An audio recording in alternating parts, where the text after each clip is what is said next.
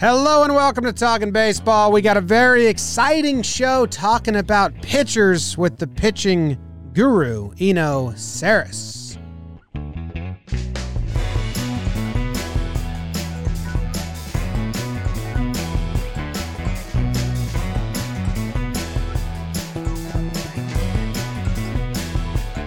Hello and welcome to Talking Baseball, presented by DraftKings. Thank you very much for joining us and hanging out for a little bit on the midweek episode. We like diving into topics. On the midweek episode. My name is Jimmy. His name is Jake. In California, we got Trevor Plouffe, and in the corner, producer BBD. And this episode is brought to you by Dugout Mugs. Because Father's Day is coming up. Trev, you're a dad. Admit it. You're a dad. He's searching for his mug. You're a dad. I'm a dad. He's got a little knob shot glass. Dugout Mugs. Jake's got the Talking Baseball one. He's got the Talking Yanks one. Go get your dad for Father's Day a Dugout mug of the team that he likes the most, or you can customize it and put his face on the whole thing. Just send them a picture of your dad's face, and they'll put it on a mug. You get the knob shot, the wind up, the season openers. The next 500 will get 30% off. If you use the code JOHNBOY, you get 35% off. Dugout Mugs. We got a bunch of fun stuff coming up with them. They're going to be part of our All-Star Game extravaganza that we haven't fully announced yet, but we're excited about. So, Dugout Mugs. Go to Dugout Mugs. Use code JOHNBOY when you do. Jake, how you doing? James, Trevor, Big Baby David, everyone listening right now. I'm doing well. Getting through the week. I don't know what the best way to say it is. He's on our level, except he knows stuff. Like, he really knows stuff. Smart guy. But yeah, he's also, he'll get in the slime with us, which I like. So, talk some great pitching stuff with him, and I'm excited. Man, like Memorial Day, summer baseball, sweating on the way to work. Like, we're here. How are you doing, Trev? I'm doing great. You guys know I love Eno. What he does for me as a baseball fan and a player, like I can comprehend on some level some of the stuff that, he's talking about in his articles, a lot of the new age statistics and the analytics. He's able to dumb it down for me. I think that's what he does really well. Like, he's so smart with it, but like Jake said, he can get down and talk on our level a little bit. So I think that's it's really beneficial for fans to kind of go in and listen to what he's talking about, because he's on the cutting edge, but he'll have a beer with you and talk to you about it. That's how I feel about Eno. Jake, can you let everyone know how this came about? Because there's a little backstory of why he joined us for this episode. So Eno tweeted out March 23rd about Corey Kluber, and he doesn't look that good. Never had a fastball, but he's sitting 90, but it isn't anything close to vintage. I had replied to that tweet on that day. I said, Eno, I'm trying to have a nice day, ? Because I guess I wasn't sure. Corey Kluber throws a no-no. Eno, that tweet starts blowing up, obviously, because that's how the internet works. And Eno replied to one of the tweets and said, Jake, we should flog me with chains on YouTube. Let's go. I said, well, it is Thursday, and that's what we do on Thursdays. And then he replied, I'll get the essential oils in the GIMP mask. You set the time. So that obviously took me aback because no one's ever tweeted that at me. And, we... for these midweek episodes, we wanted to explore stuff. We love Eno. It kind of seemed like time for some Eno. So we started there. We talked some Klubot, and he wanted to eat some bugs about it, but also talk us through it. And we landed on some interesting stuff. And then Hell of an intro from him. I won't spoil it. An electric intro. But yeah, jumped around to some other pitchers he's liking and talking about, and we cover the spectrum with Eno, always.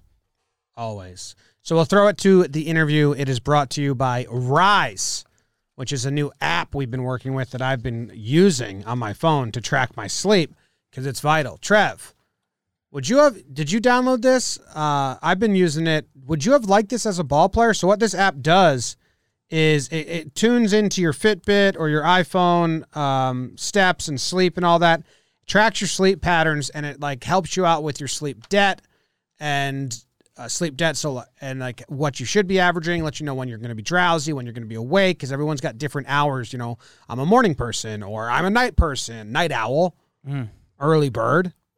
Those are usually the terms for it.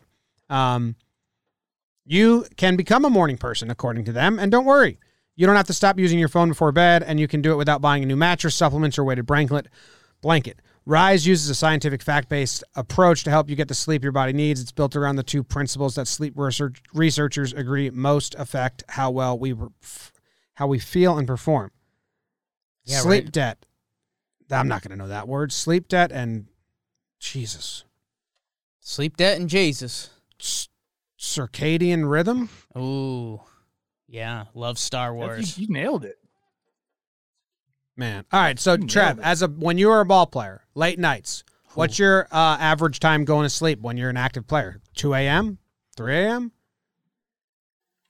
It all kind of depends on what kind of day or night you had, but yeah, you're late and then you rise late. The reason I would have liked this when I was a player is because back in the day, people thought you were soft if you fell asleep or needed a nap. There was negative connotations involved with the word nap.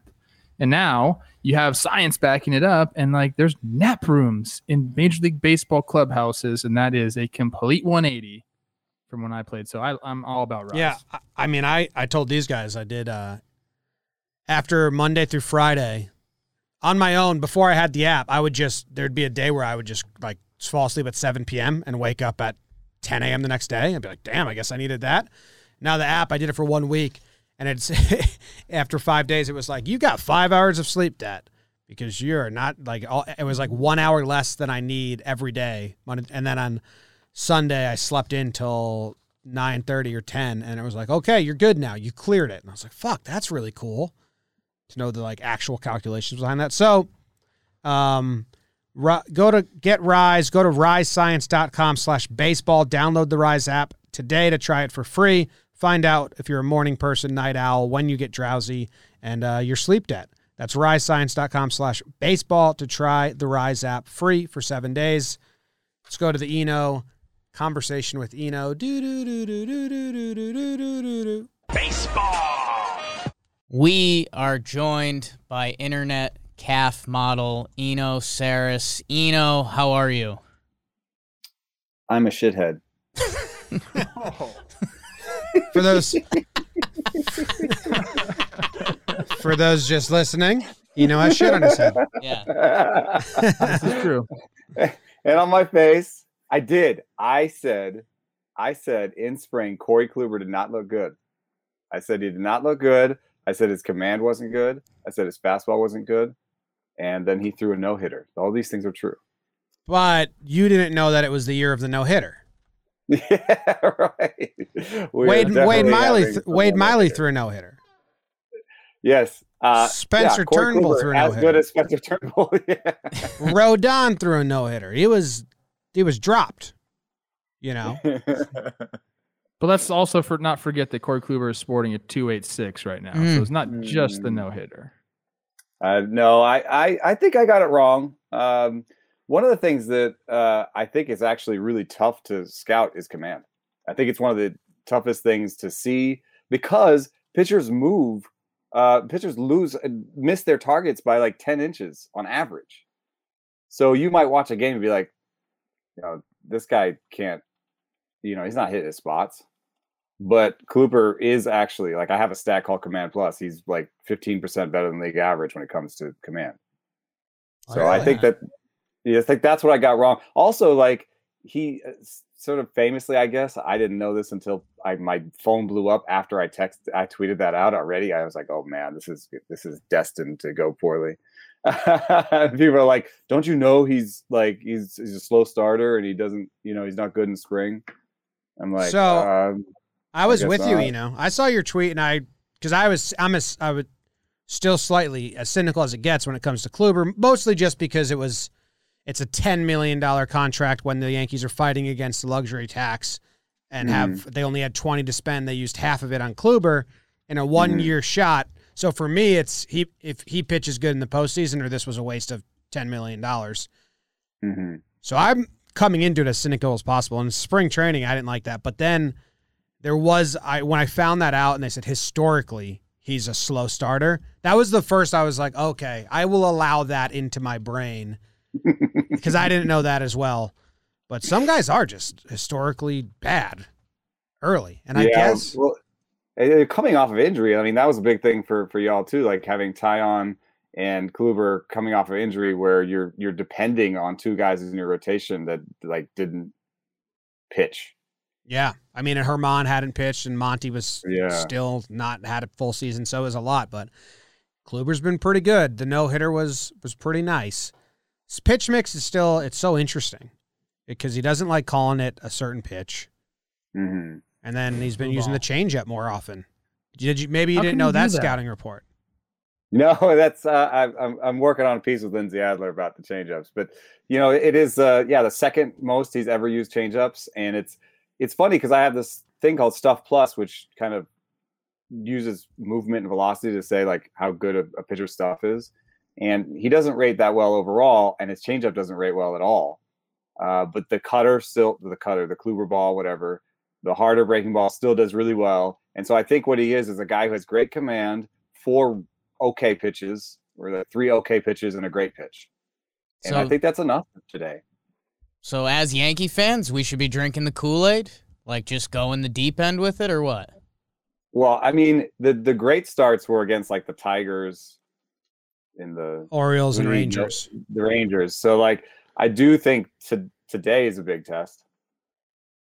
I mean, that's an awesome offense right now that's on all cylinders. So I'd expect more than like 3 runs, 5 Ks, 3 walks in like 5 innings today. Maybe 6. So I think that's like Kluber against a great offense. So am I right or am I wrong? And it's like, that's not vintage Kluber, right? I mean, I know he threw a no-hitter, but that's not vintage Kluber. Yeah, I don't. Do you think it's just a velo thing with him? Like if he has command and he stays, 15% above league average with your command plus stat, mm-hmm. To me, that's what I mentioned to Jimmy and Jake before the season. I said I don't think he has to have velo to be successful. If he can tunnel his pitches the way that he has pitched his entire career, will continue to work if he can locate. Do you find that is? Do you think that'll be true for him going forward? If he can just stay at that level of command, he'll be able to pitch. Shoot, I mean, as long as he wants to, right? Yeah, there's like a threshold at some point. He's not a good fastball guy, right? Like he never was actually. No, no. The way he broke out was to stop throwing the 4-seam and move to the sinker. Mm-hmm. And I think that covered up that his 4-seam is not that good. But now he's kind of like a 5-pitch guy where, he can mix it up. And I think that does give you longevity. But at some point there's a shelf where the fastball is just so bad, like you can't even really throw it anymore. You can't hide it. You can't, you know what I mean? So like, I think if he dropped below 90 or something, I'd be like, I don't think he can keep doing this.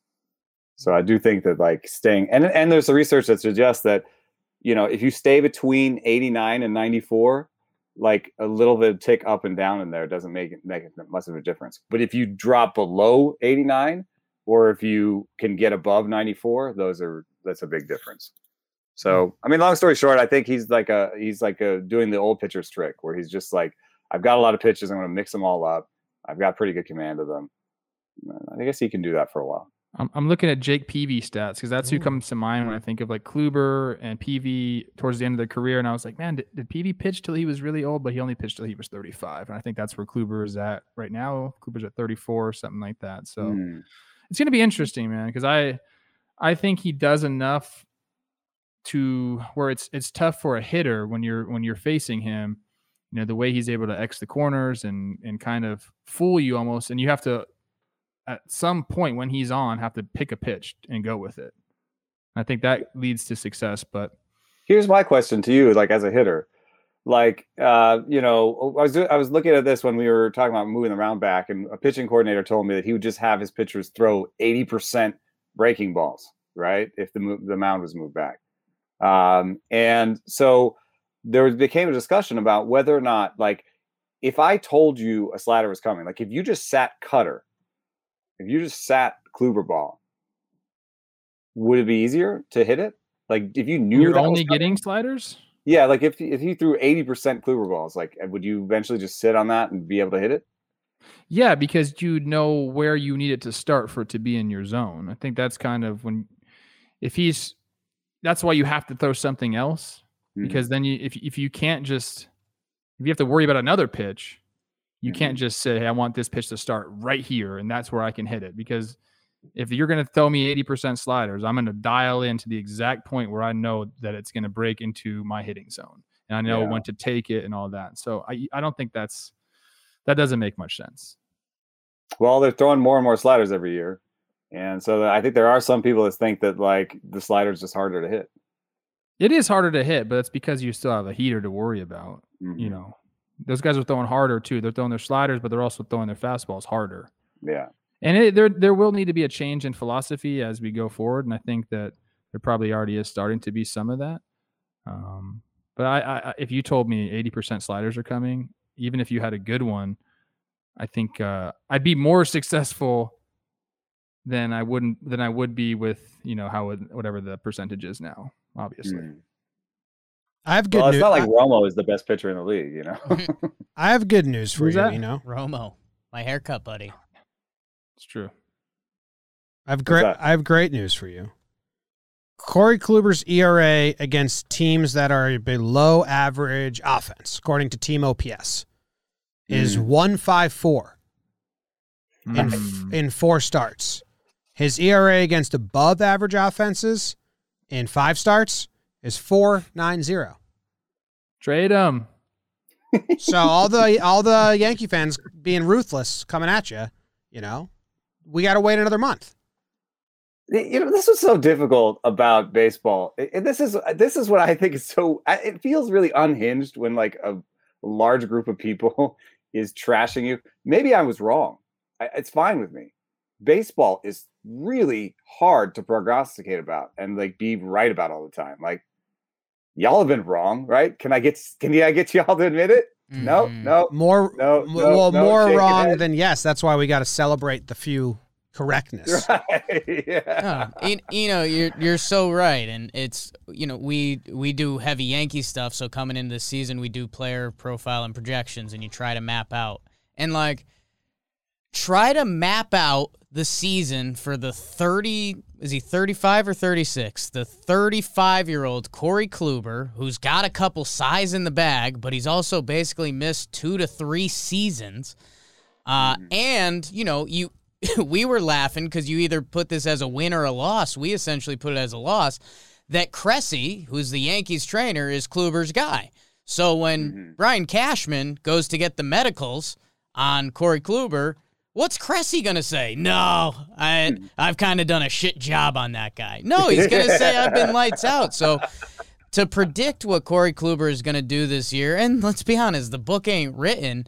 I think Yankee fans are excited that we're sitting here mid to end of May with a 2.86 ERA and a 1.1 WAR and that kind of stuff. But to predict what kind of year he had, to put something fully in stone, like Kluber's going 30 starts, 2.85 ERA, or to say Kluber was going to get rocked, nobody knew. That's the beauty of it. Yeah.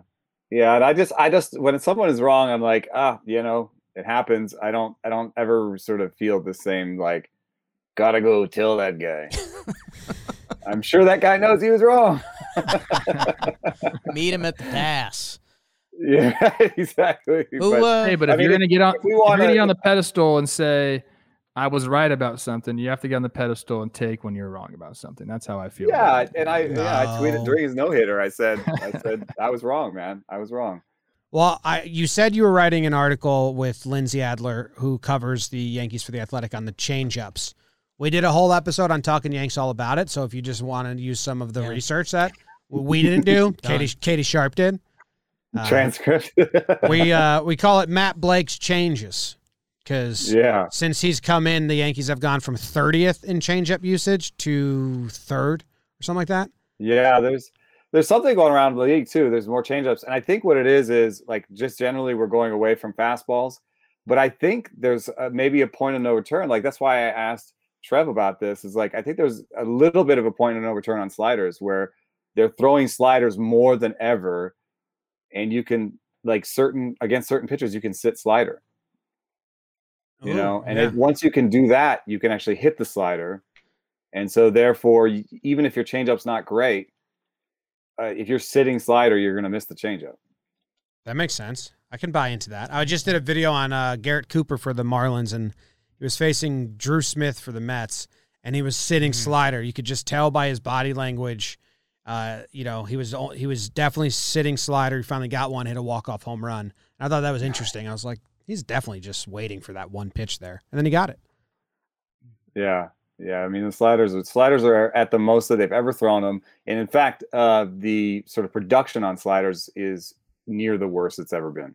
Ooh. I think that goes hand in hand. So, like, you know, you kind of the more you throw it, the more often someone's going to hit it, and that's actually the hardest thing. In like when I'm looking at a pitcher, you know, it's the hardest thing. People say like, "Oh man, he gets this many whiffs on this pitch. He doesn't throw it enough. He should throw it more." You know, when he throws it more, he's going to get fewer whiffs. You know, people are going to play off each other. That's the thing is you can't, you know, there's I'm thinking back to, you know, me as a hitter a long time ago, but there were only a few guys where I would sit slider. I mean, like Al Albuquerque is one that really comes to my mind. Former pitcher were the Tigers. Another guy, Ortega, I believe, was on the Tigers. But like they all just work off each other. And I think that's why it's so damn hard to hit when a guy, you know, they say when a guy has, you know, command of 3 pitches during a start, you're screwed. Especially if they can command it to each side of the plate, right? Because that's almost like 6 pitches. You have to be able to eliminate pitches. That's why I love facing 2-pitch pitchers. So the more times these guys, you know, eliminate pitches, the better I think it is for hitters. A 2-pitch pitcher, you know, if he only has one that's working that night, well, shit, man, you can just sit on that thing all night long. I don't know if command of these sliders has gotten better with the more usage of them. I'm assuming command of sliders is probably better than it ever has been because they throw it more, so they have a better feel for it. Could be wrong about that. But yeah, I just think that there is a point of no return because they play off of other pitches. That's just an old adage. You know, your fastball plays up if you can throw your slider for a strike, or your slider's gonna be better if you're commanding your fastball. They go hand in hand. I mean, look at like Hyun-Jin Ryu, right? He's like throws 89, but he like you can't really eliminate any pitch in any count. He kind of just he has like 4 pitches, and it could be anything at any time.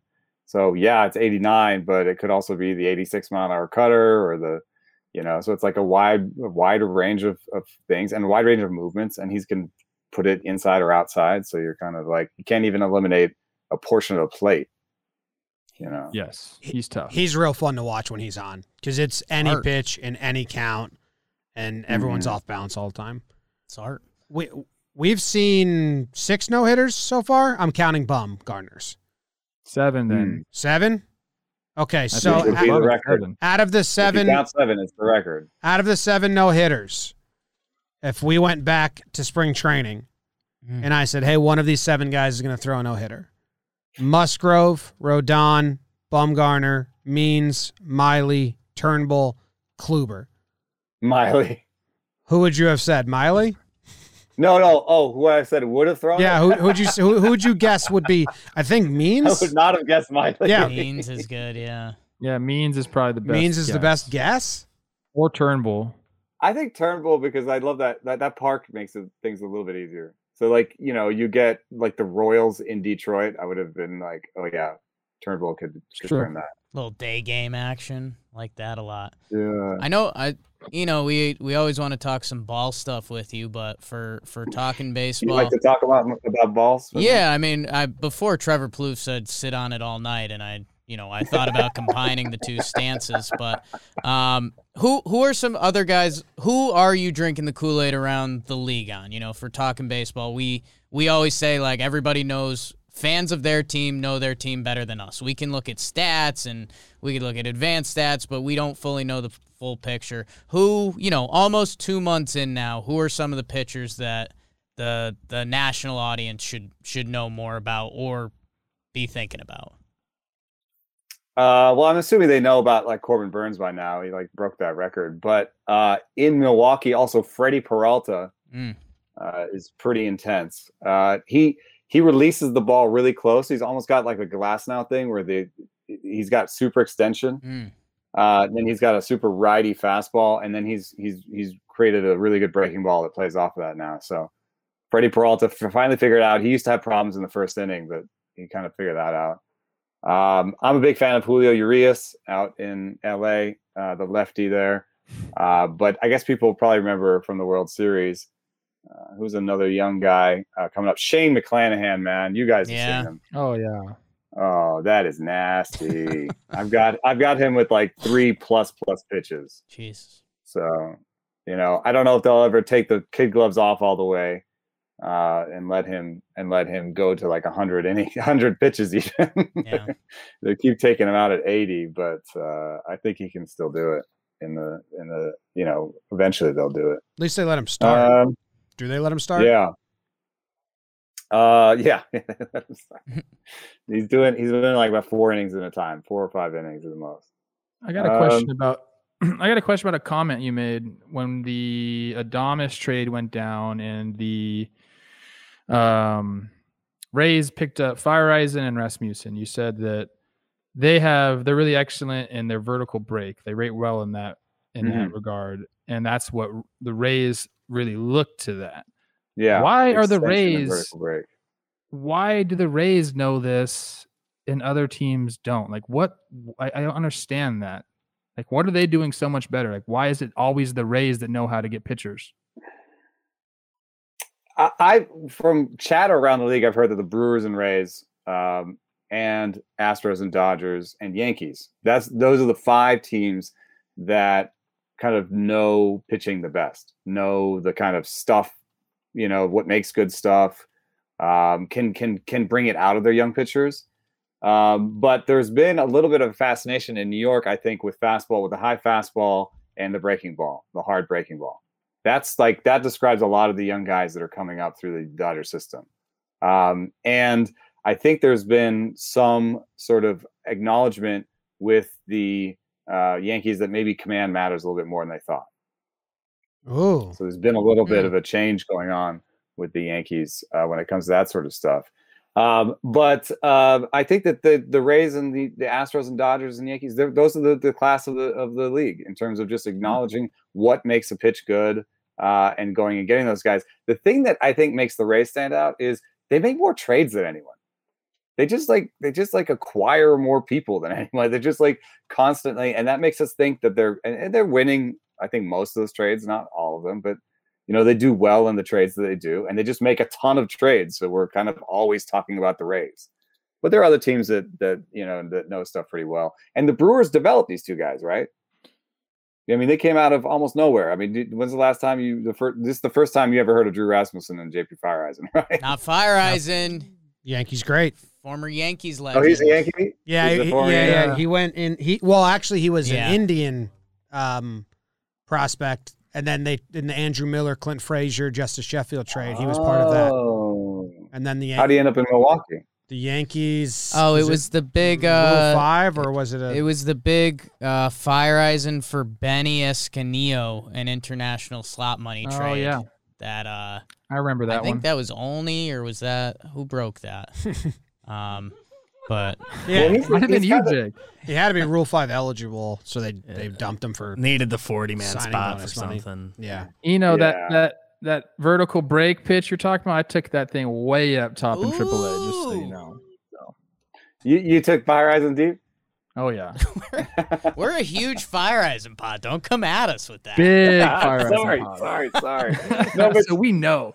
He they were trying to make him a starting pitcher forever, right? And the injuries didn't make it work. So I think that they weren't sure that he would be like a great reliever. But he has 3 pitches. They all look pretty good, and the Rays wanted him. So that's the scariest part.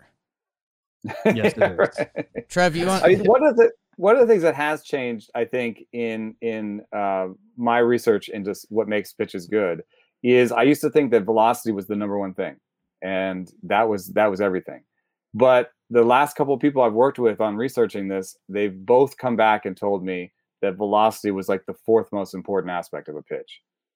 And that, things like vertical movement and velocity separation and how the velocity on your breaking ball, like how hard your breaking ball was, those things were actually more important than fastball velocity.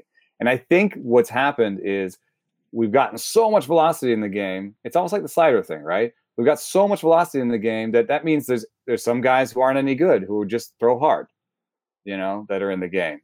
And also, velocity is just what it takes to get to the big leagues. Once you get there, is there really that much difference? If you want to separate yourself, I throw 94, you throw 93. I throw 94 with a crazy rise ball. You throw 93 and it's just like an average fastball. Which one is going to be much better? And is it going to be that one tick that matters, or is it my movement? So I think that's what the Rays. And if you look, the Rays don't lead the league in velocity. He's not the hardest throwing guys in the world. They're looking for that vertical movement. I like the vertical movement stance, and this is just my dumb hitter brain thinking. But when you're swinging a bat, there's a lot of room for error horizontally because the bat is laid horizontally. And when you're going up and down, I mean, that's the smaller part of everything. So it makes sense. And then when I think about stepping back into the box, having to command a pitch up in the zone and pitches down in the zone definitely is harder than going right to left, in my opinion. Like if a guy is spotting at the top of the zone, you have to make a physical adjustment to be able to get to that pitch. And then when you do that and you can spot something down in the zone, you're kind of shit out of luck right there. Yeah, I think the Yankees were a big part of sort of turning things on their head a little bit with that rubric that you're talking about. So I think that they started doing this before anybody else, which is throwing the slider low for strikes in the zone and then throwing the fastball less often, but at the top of the zone for whiffs. And just kind of playing with what your approach might be at the plate, which would be like, oh, I'm going to spit on anything down. I'm going to spit on anything that spins down because I'll be like, that's supposed to make me swing over the top of it, right? So then you spit on it. Oh, called strike one. Crap. Okay, now I gotta protect the slider down. Oh, this fastball is way out of the zone. I've been looking at that slider down. This fastball's in my eyes. And if you look at it, the Yankees were the first team to really reduce fastball usage. They were the first team to have the hardest fastballs in the league, and the first team, I think, to use the high four seam the way they did. That's why it was shocking when they traded for Happ and Lynn, because we were like, these guys only throw fastballs.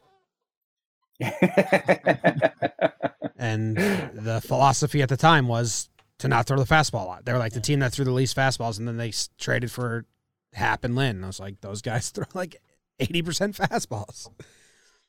I think it's probably the sign of a smart team, right? You can't fall too in love with yourself, right? Yeah. Yes. We figured something out, but Happ and Lynn are there, and the teams don't want that much for him. So let's go get him. I want Lynn back. He's going to be a free agent. Jake says he wants to fall. Yeah, I mean, every day. Trev, you want to ask some ball stuff? I know this is close to your heart, all ball jokes aside, but we're starting to see some movement. I just don't know what to ask because you've been on here before talking about the balls, and we've talked about the balls, and it is a very, very big deal, and it's like a tangible change. And this is what I don't like. I'm going to tell you what I don't like, and maybe you can just kind of go off that. I really don't have a question because I feel like we've kind of covered it here. But when we have these analysts, guys on MLB Network, guys all over social, all they ever talk about is, oh, well, the reason that the offense is down is because teams are teaching, and I hate this term, they call it a launch angle approach, which is so freaking stupid because a launch angle, that's just a metric. Nobody's teaching a launch angle approach, okay? Everybody's still teaching hit the ball hard. Yes. So that's now, the number one thing you want. Hit the ball hard. Yes. That's what you're trying to do. But now they've put this out there in the baseball world that everyone's just trying to hit fly balls, and that's the reason everyone's striking out, which is just not the case. So I have all these hitters, texting me, telling me we have to make a bigger deal about the spin rate and the spin efficiency that these guys are getting from these foreign substances. Mm-hmm. And I don't know what else to do. Like, I don't know how to combat it. Like, you have come at it, and you had JT Realmuto put his name on it. And I said that was a huge step. When a catcher comes out against the pitchers, because that just doesn't happen. They're more on the pitcher side than the hitter side. That's right. I was like, they're double agents. They really are. They're more on the pitcher side, though, because they got to deal with these prima donnas all the time. Right, yeah. So for JT to come out, I thought that was really, really good. And then just recently, Chris Rose rotation had Stephen Brault and Trevor Williams on, and he was talking to them about the balls and about your article in particular. And they came out and said about how ridiculous it is. And now guys are using like cement, like wet cement on their hands. And it's really getting out of hand. I don't know if you have an idea of how to make this story go bigger, because I'm fresh out of ideas. You know, I was talking to, and I won't out him, but I was talking to one of the lions of our industry about, coverage back in the day. And I was saying, it's frustrating. It doesn't seem like readers seem to care about this. And I thought maybe it was because it was like too technical. It's like it's been going on forever, quote unquote. And it's had something to do with how it's not really like really easy to understand right away. It's like, oh, what? They get more RPM and that's good. Why? Okay. And I was talking to him and I said, was it like that in the steroid era? And they said, people didn't care about steroids when they wrote about it. That was part of why the writers missed it or whatever, was that like the guy who wrote about McGwire having androstenedione or whatever in his locker, like the guy who saw that, he got totally vilified. Like he almost got like run out of the business because, you shouldn't have been looking in his locker and that's just fine. It's just a supplement. It's fine. That documentary, we had the director on who made it about Sosa and McGwire in the home run chase. They showed that. They showed that he had it in his locker and they openly talked about it and no one cared at all at the time. No one cared. They only started caring when Congress started caring. But yeah, if you go back to the interviews and watch that documentary, everyone knew they were doing steroids, but nobody cared at all.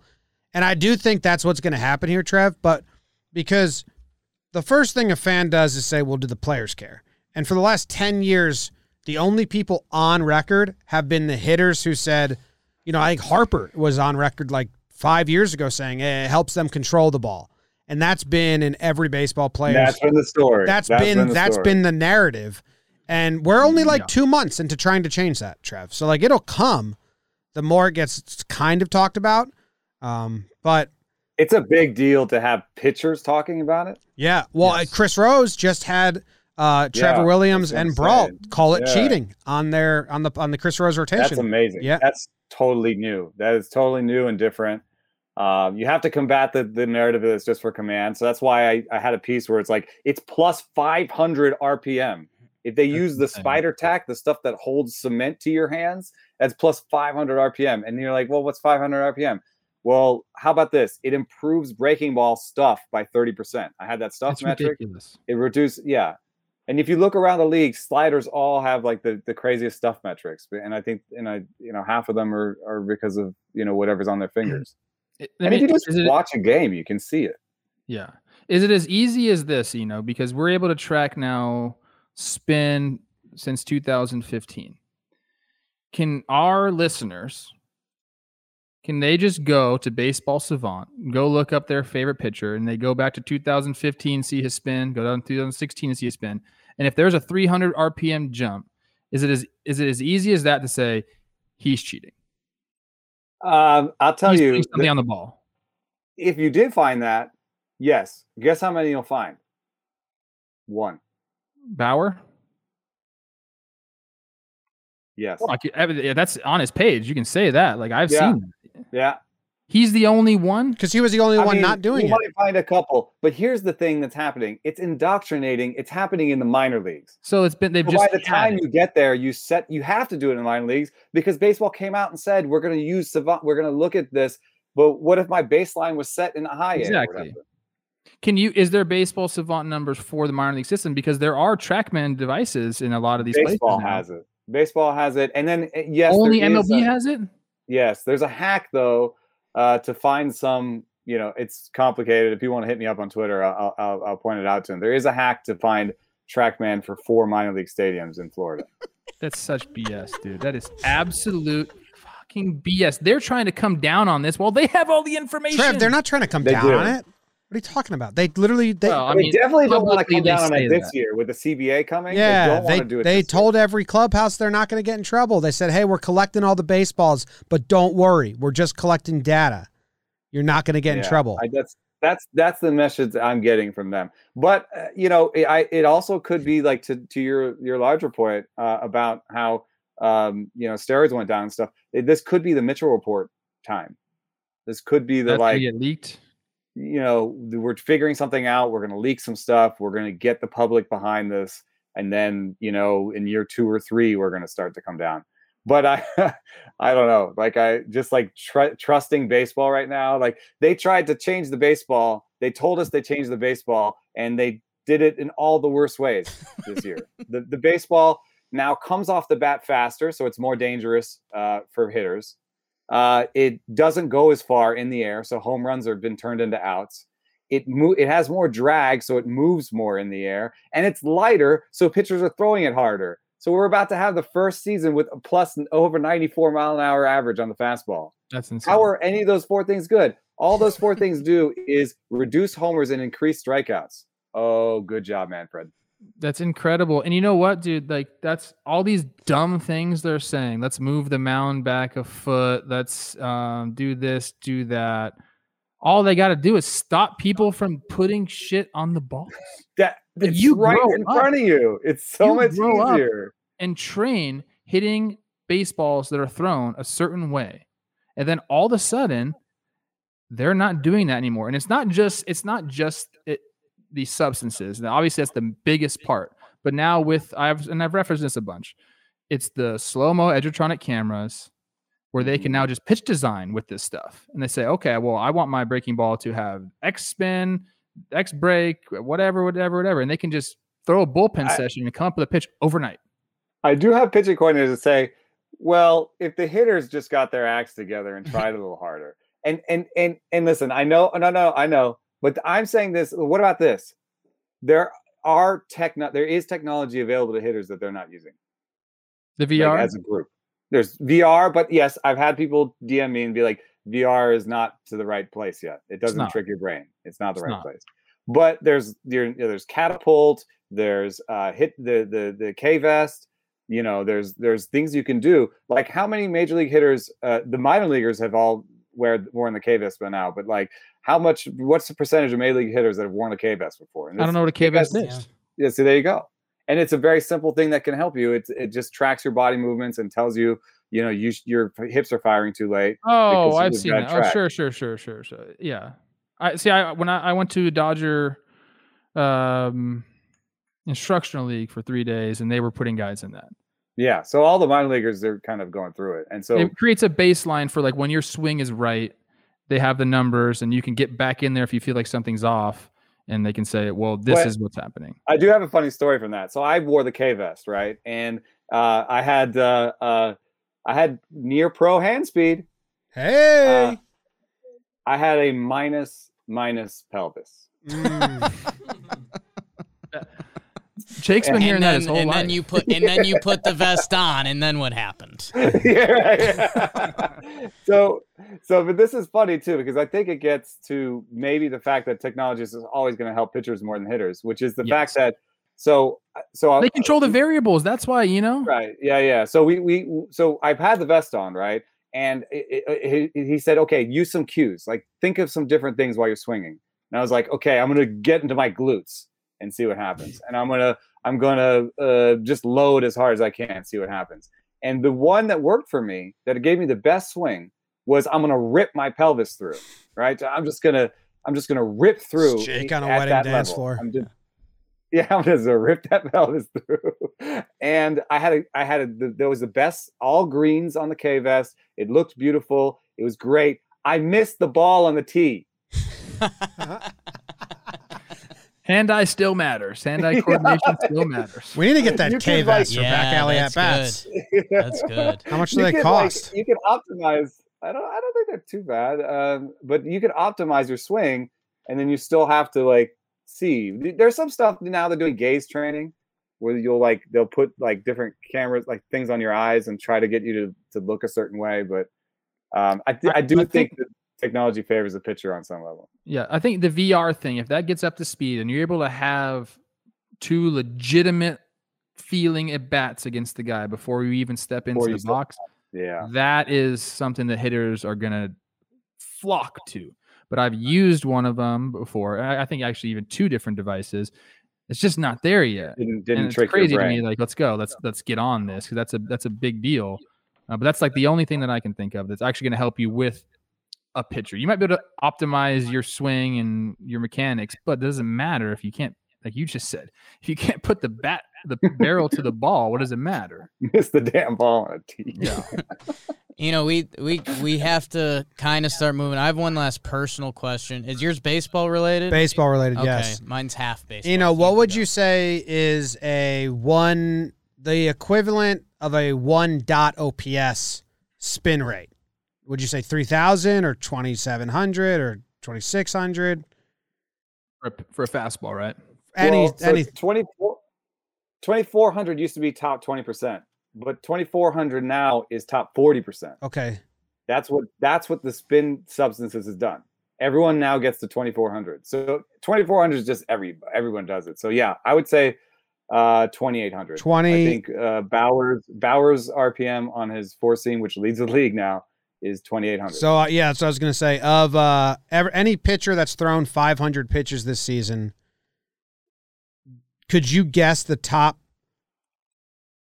5 in percentage of pitches thrown that have 2,800 or higher?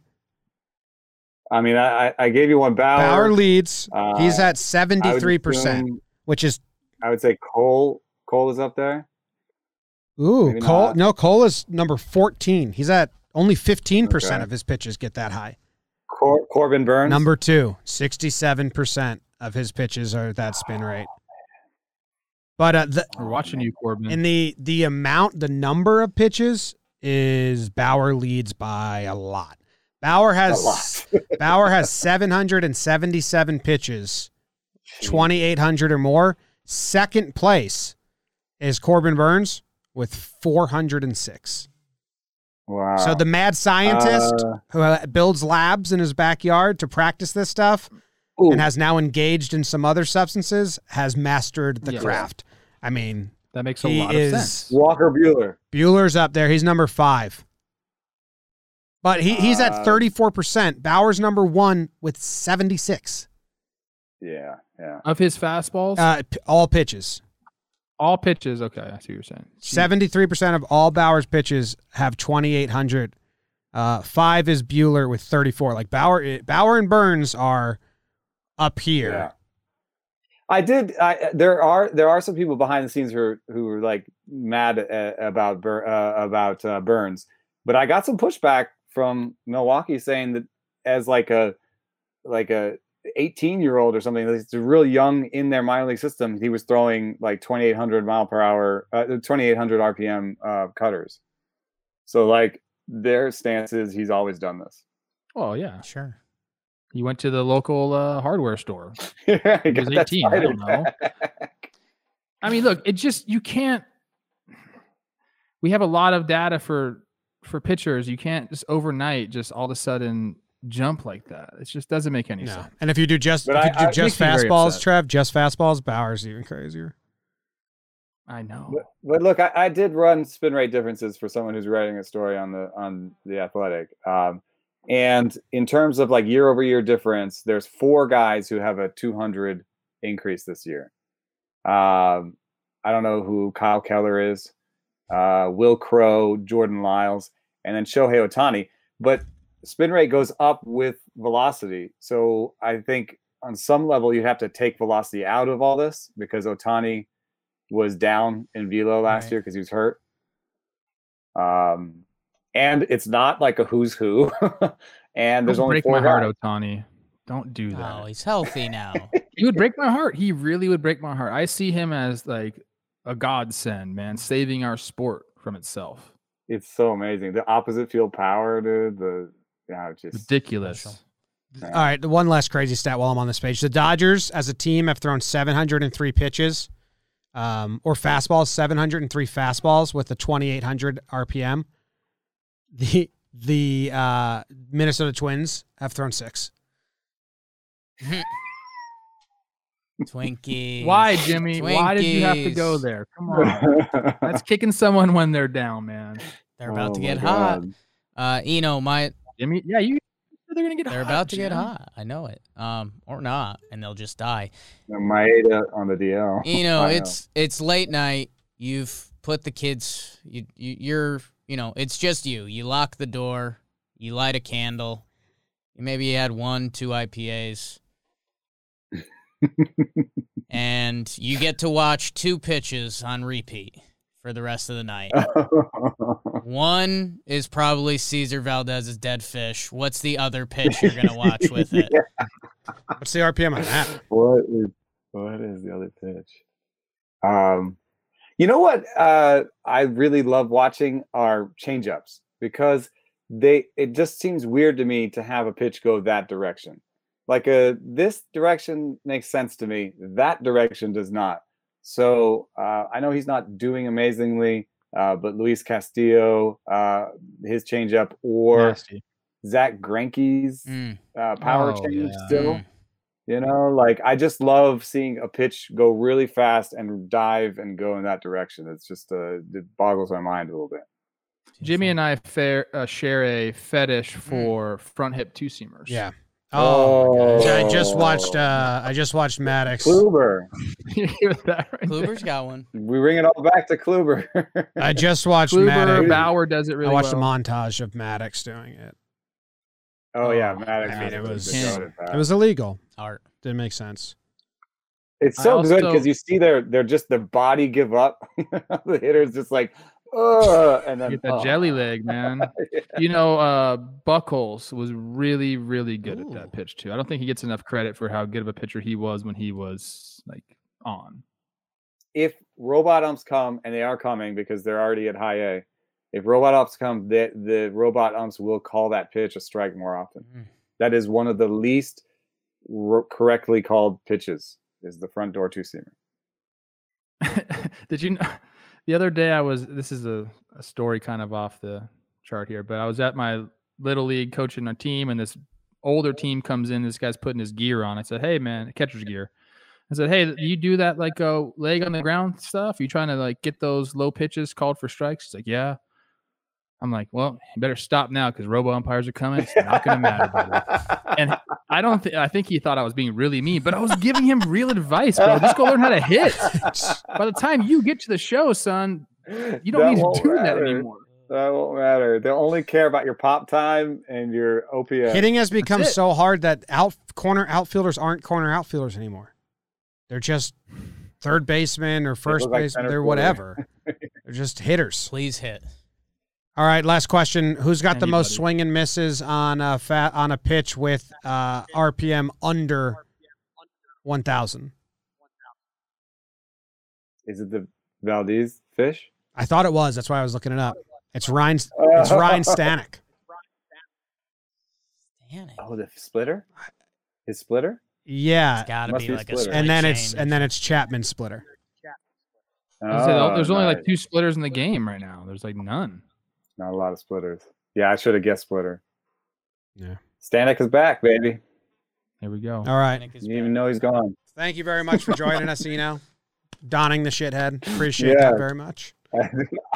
I took my medicine. Jury's still out, man. Anyone can no-hit the Rangers. Long season. It's a long season. Cool. I love you guys. Thanks for having me. Thanks, Eno. All right. There he was. Talking baseball, talking spin rates, talking Kluber, talking staying hydrated, because it's another thing that's important. This is suddenly a health podcast. Yeah. We teach you about sleeping properly. Now we're going to teach you about staying hydrated, and you can drink this out of your dugout mug. Let's combine them all. Man, hydrant. Jake's drinking it right now. It is a refreshing drink mix powder made with 4 electrolytes, sodium, potassium, magnesium, and zinc. It's made with real fruit juice powder and no artificial sweeteners or synthetic colors. No nonsense. all science. They also have Hydrant Sleep. Well, now you take this, you go get the Rise app, you're mixing everything. You take the Hydrant Sleep, a new bedtime mix carefully formulated to promote restful sleep and hydration. You drink it out of the dugout mug. You have a nice night's sleep. You look at the Rise app. You see how good your sleep was. Everything's full circle. Hydrant Sleep includes melatonin, magnesium, L-theanine, GABA, and chamomile to promote restful, high-quality sleep, backed with the 100% satisfaction guarantee. If you don't love it, send it back for a full refund. Try it today. drinkhydrant.com/baseball. Enter promo code baseball for 20% off your first order. drinkhydrant.com/baseball. Can I give a personal experience with what's it, that? Jim? Can I give a personal experience with Yes. Hydrant? I've been on the train of, drinking some sort of hydration pack or something before I go to bed. If I have a few pops at night, adult beverages.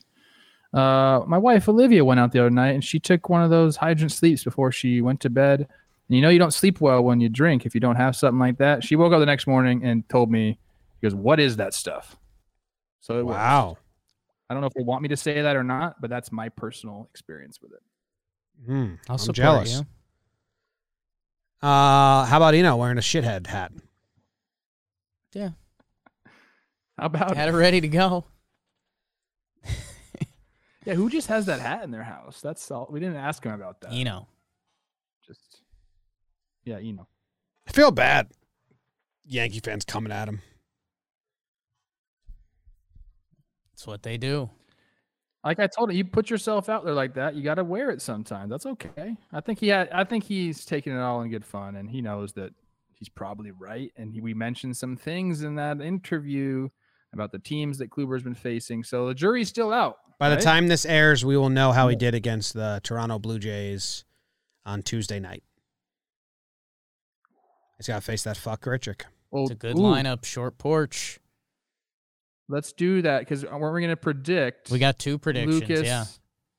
against Jack. Let's do both of them. Lucas versus Jack, their lines, and also the So a Kluber line. reminder for our diehards to juggle our schedule a little better. We're trying to get these recorded Tuesday afternoon and premiering Wednesday morning for you guys. So Kluber's stat line, what did Eno threw out? 5 innings pitched, 3 earned runs. He said 3 walks. Why do I remember that? I'll go 5.2, 2 earned runs. Survives. I'm going to go straight with Eno. I really like that. He gets through 5, not without a little trouble, 3 earned runs. I'm going to give him 5 and 3. Through 5. I'm going to give him 7 Ks, though. Okay. 5 and 3. Kluber. Have the Jays are on a 7-game losing streak? They've been hitting a little bit, though. They've been hitting though. Quality start 6 and 3. That's my Okay. guess. Okay. And then the other thing, Lucas and Jack. the high school teammates, Harvard Westlake. How about this? Who has a better start? Let's just do that. Jack's 8-0. Jack's facing the tougher lineup. Yes. Giolito's coming off a great game against the Twins. How about this? I'll go. Give me 0-0 in the 7th, and I'm hard. Love it. I'll go. Excuse me. Said give me 0-0 in the 7th, and I'm hard. Like that. Like that a lot. Horny pod. This meant like I'm tough. I said. I'm horny. I'll start fighting my dogs. I'll go. I think they both go 7 innings pitched, 2 earned runs. Flaherty gives up his runs early. He's too hyped up. Giolito gives him his up start of the 3rd time through the order. God, that's nice. Thank right you. there. You thought Thank that. you. Where's this being played? Europe. I mean, do they have to hit? Yeah. Is it in Chicago or is it in St. Louis? No, it's in Chicago. I think Lucas pitches well, but I think Jack dominates today. I've said it. I said it on the IG show with Chris Rose. I've never seen him more confident. And that's a big thing for him because he's got all the talent in the world. When he's locked in, confident like that, I'm going with him. I think Lucas is going to throw well also, but I think Jack does something stupid tonight, like 7 shutty with like 12 Ks. Okay. Lines are done. I mean, it's already happened, so we'll see. Yeah. We sound dumb. Yeah. All right. Thanks for listening, guys. Appreciate you. As always, we will be back on Friday for series recap. Let you know what happened. Tweet at Eno. Tell him he's the best. Call him a shithead. Nicely. Chick sucks.